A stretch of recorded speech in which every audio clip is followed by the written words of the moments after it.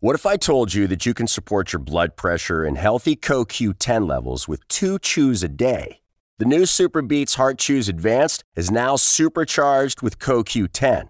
That's like getting CoQ10 for free. Our powerful blend of beetroot, grapeseed extract, and CoQ10 supports your cardiovascular health. Visit radiobeats.com and find out how you can get a free 30-day supply on bundles and save 15% with the promo code DEAL.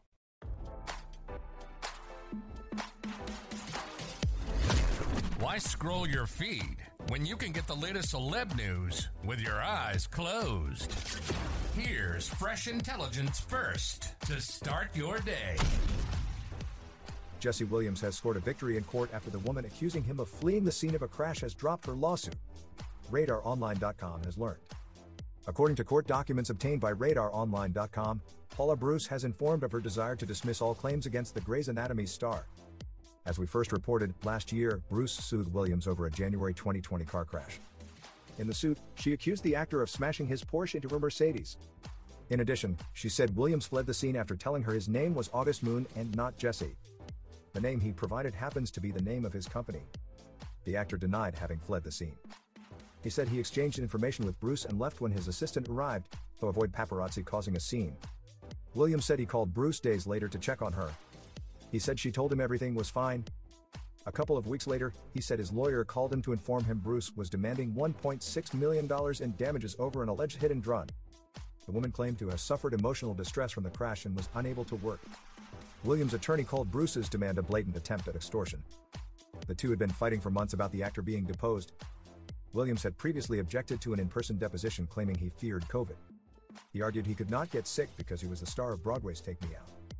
Bruce said Williams should sit for an in-person depo. She said the actor had been seen out and about in New York despite his alleged COVID concerns. She promised to follow all safety protocols during the deposition. Last month, a judge ordered Williams to attend an in-person deposition despite his opposition. Williams was also ordered to produce text messages related to the crash, all documents related to insurance coverage, and even floral receipt regarding flowers sent by Williams to Bruce following the crash. In Bruce's new filing dismissing the case, she said both parties will pay their own legal fees. Now, don't you feel smarter? For more fresh intelligence, visit RadarOnline.com and hit subscribe.